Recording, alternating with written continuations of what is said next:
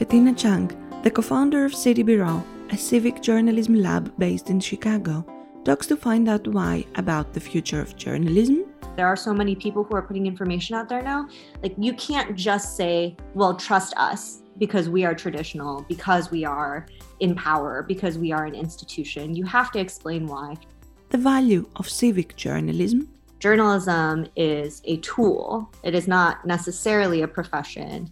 It is not necessarily an institution that needs to be achieved or gotten to. It could be something that you do every day. The debate around the financial models of news business. I do think that, because of the diversification of ways that people are trying to pay for news now, it's going to really introduce a lot of new complications that are really interesting and worth thinking through. And the need for democratized access to journalism so that meaningful civic engagement and equitable news production can be truly achieved.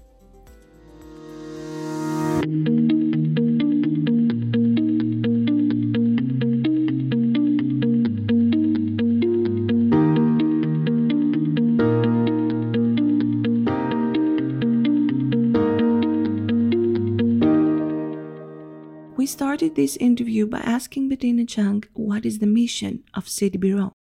Our mission is to bring communities together to create more equitable and responsive journalism. What was the need you identified?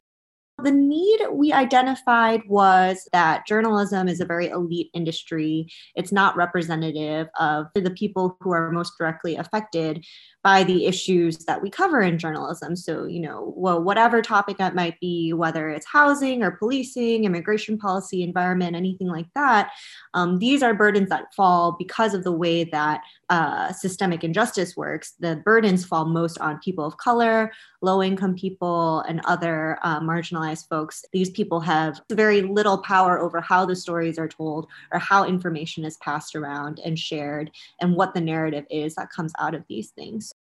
You have recently talked at TEDx about the future of journalism. Maslow's hierarchy of needs plays an important role in your analysis. What is the central idea of this approach? I think, in short, it's basically saying that the same way that humans prioritize their needs, right, through Maslow's hierarchy of needs, you need to have safety and food and shelter first before you can really concentrate on things like intimate relationships, right? Like, anybody who has faced any shortage of those basic comforts understands how that affects your ability to make relationships.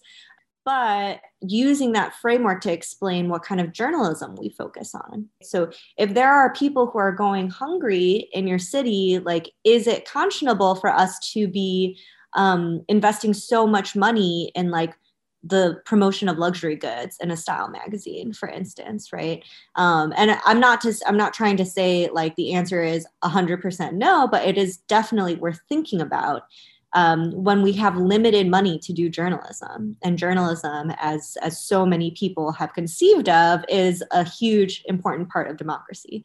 So where are our priorities? How do we explain it to people who are not journalists? And how do we invite people into that process of helping us prioritize? First, we have to get our house in order and think about how do we make these editorial decisions. And then we have to be courageous and willing enough and welcoming enough to get people's input and actually change our ways based on that. If there are individuals who are spreading rumors or spreading misinformation, how do you combat that? Again, I think the traditional response is to be they're wrong, we're right, listen to us, right? But in the meantime, there's so much that goes unsaid in that conversation. Why should we believe you, right? How do we know that this person is wrong and that you're right?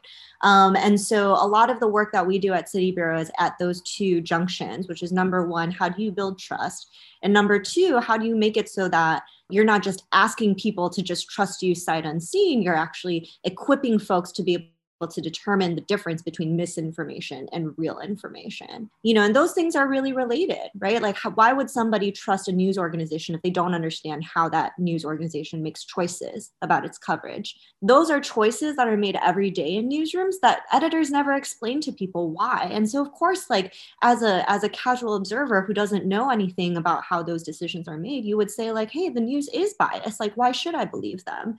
That is why misinformation has strength and power. It's because there are these elite sort of traditional news organizations saying, no, no, no, don't listen to them, but not explaining why. And I feel like, with so many options out there, there are so many people who are putting information out there now. Like, you can't just say, well, trust us because we are traditional, because we are in power, because we are an institution. You have to explain why. And when you do explain why, it makes everything a lot better, right? Like, it makes your work better. It makes your relationship with the people that you're serving better. And it also protects others from future misinformation.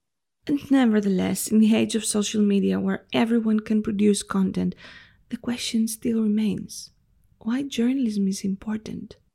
The fact that the technology around journalism has become accessible to all does not mean that the skills or the resources around journalism are available to all. So even if there is, let's say, a community organizer who's trying to draw attention to pollution in her neighborhood, and she gets on social media and becomes really popular writing about that work, she still might not be able to interview the mayor. She still might not be able to get a response from the public information officer to get the data that she needs. So those are skills, instead of saying like, oh, like we as journalists, we can do it and she can't. Instead, our philosophy is anybody can do it if we share our knowledge, if we share our skills with people.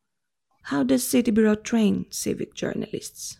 So we have two training programs. The first one is the paid 10-week training program. And that's specifically for people who want to be journalists, who want to have that experience. And, it's definitely tough. People who want to or feel like they can or feel like they want to invest time in becoming a journalist is already a very small subset of people. So we do very targeted recruitment. We make it really clear that you don't have to have any sort of special degree. All you have to do is have a demonstrated commitment to this kind of work to just show that you care about community, that you care about storytelling and reporting and telling the truth and finding ways to sort of to bring light to issues. That's what we're looking for. And in order to make sure that it's as fair as possible, we really put an emphasis on local knowledge. So if you're from the neighborhoods that we work in, whether you work there, you grew up there, whatever it is, that matters just as much as someone who has a master's degree in journalism. So that's a huge part of our recruitment process for that program. On the other hand, you can't create a revolution just from people who want to be journalists. Like, it's just not possible because people have other interests and desires in their life. And even if they don't want to be journalists, it's still really important for folks to at least understand a little bit of journalism, to be part of it, to get excited about it, to tell their friends about it. And so we created this other program, Documenters, which is a way for you to get a free training and then you get paid single assignments to go to a local government meeting and take notes. So really, it's a building block of journalism, and anyone can go from that step to becoming a journalist. But you could also just take like one assignment a week, and you could still do your full-time job, or you could still do a part-time job or go to school or whatever.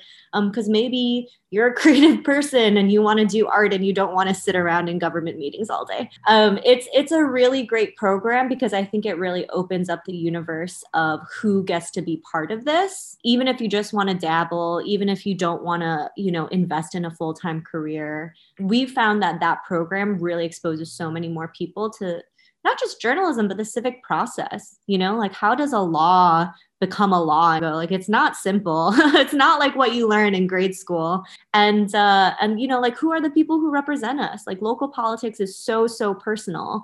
You don't get to see national politics in your everyday life the way that you do local politics. Like, we think that when you start at that really local building block, you get people more excited about what's happening in their civic life. And whether they are being a journalist or being an activist or an educator or running for office or none of the above, right? Like you can still get involved at the ground floor.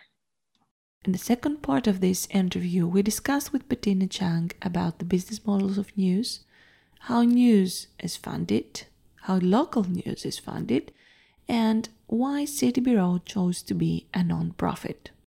I think there's several reasons that we're a nonprofit. I think at the barest level, a nonprofit structure is nothing but like a tax designation, right? It means that people can donate to you and deduct it from their taxes. It also makes it easier for private foundations to give you money. And a lot of our money does come from private foundations, which we're really grateful for our foundation partners. You know, on the other hand, if anyone wanted to do what we do and make it for profit, like I would love to see that. I think that like as many different ways that we can find and experiment with to sustain this kind of work, the better it'll be. I would say that the universe of financial solutions is expanding. You know, there are more people now thinking about why it's important to support local news and make sure that there's so many local newspapers that are disappearing. I think that, again, talking about how to create a discerning news consumer who can tell the difference between misinformation and real information, you also need to be able to have the general public understand that like just because a news organization is nonprofit doesn't mean that they're not unbiased, that they're not feeding huge bonuses to their executives. Like that's still all possible under the nonprofit system. And so, you know, I think it is going to introduce a interesting level of discourse around how news is funded anywhere, especially in the US because of that particular thing that happened, but everywhere. I mean, you see in Canada, for instance, that they're trying to provide tax credits for anyone who buys a news subscription. But what's a news subscription? Does Netflix count if you're watching mostly documentaries, right? Like there's news shows on Netflix. So I do think that like because of the diversification of ways that people are trying to pay for news now, it's going to really introduce a lot of new complications that are really interesting and worth thinking through. Where do you see City Bureau in the next 5 years? In a beautiful, ideal, perfect world, City Bureau would barely even need to exist 5 years from now, right? Like if we were to have enough influence on the local media system in Chicago to be able to say like, hey, every news organization is diverse and inclusive and listening to the community, then like, you know, I could just go and hang out somewhere else. I don't know. Realistically speaking, you know, it's a huge change to ask for, and we don't know what that future world might look like. Even if we solve the problems we see now, it might bring about new problems because, you know, that's how the world works. I would love to see that, at least in Chicago, where we have the most influence, that newsrooms are able to field reporters and editors who represent the diversity of the city.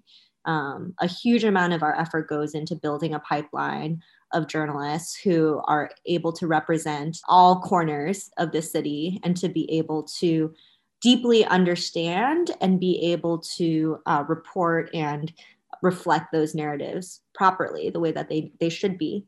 I would love if more journalism organizations and also more community organizations understood that journalism is a tool. It is not necessarily a profession. It is not necessarily an institution that needs to be achieved or gotten to. It could be something that you do every day.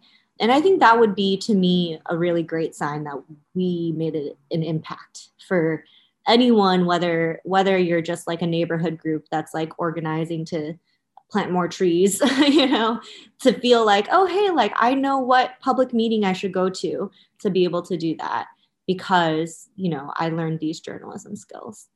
As we approach the end of our discussion, what would be your final message to our listeners?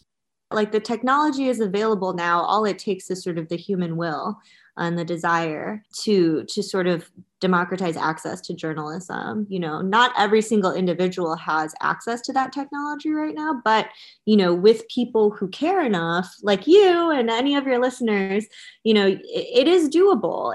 We're no longer living in a world where it's like, well, there's only one printing press in town. So there's no reason for us on the production side to act like that's still true. So let's make sure that now that everyone has access to the means to publishing, let's make sure that everyone also has the access to the knowledge and the skills that they need to use them responsibly and in a way that, really uplifts the voices of folks that are too often left out, and that, leads to a more equitable society. This was Bettina Chang, co-founder of City Bureau, a civic journalism lab in Chicago. I'm Elena Giola for Find Out Why.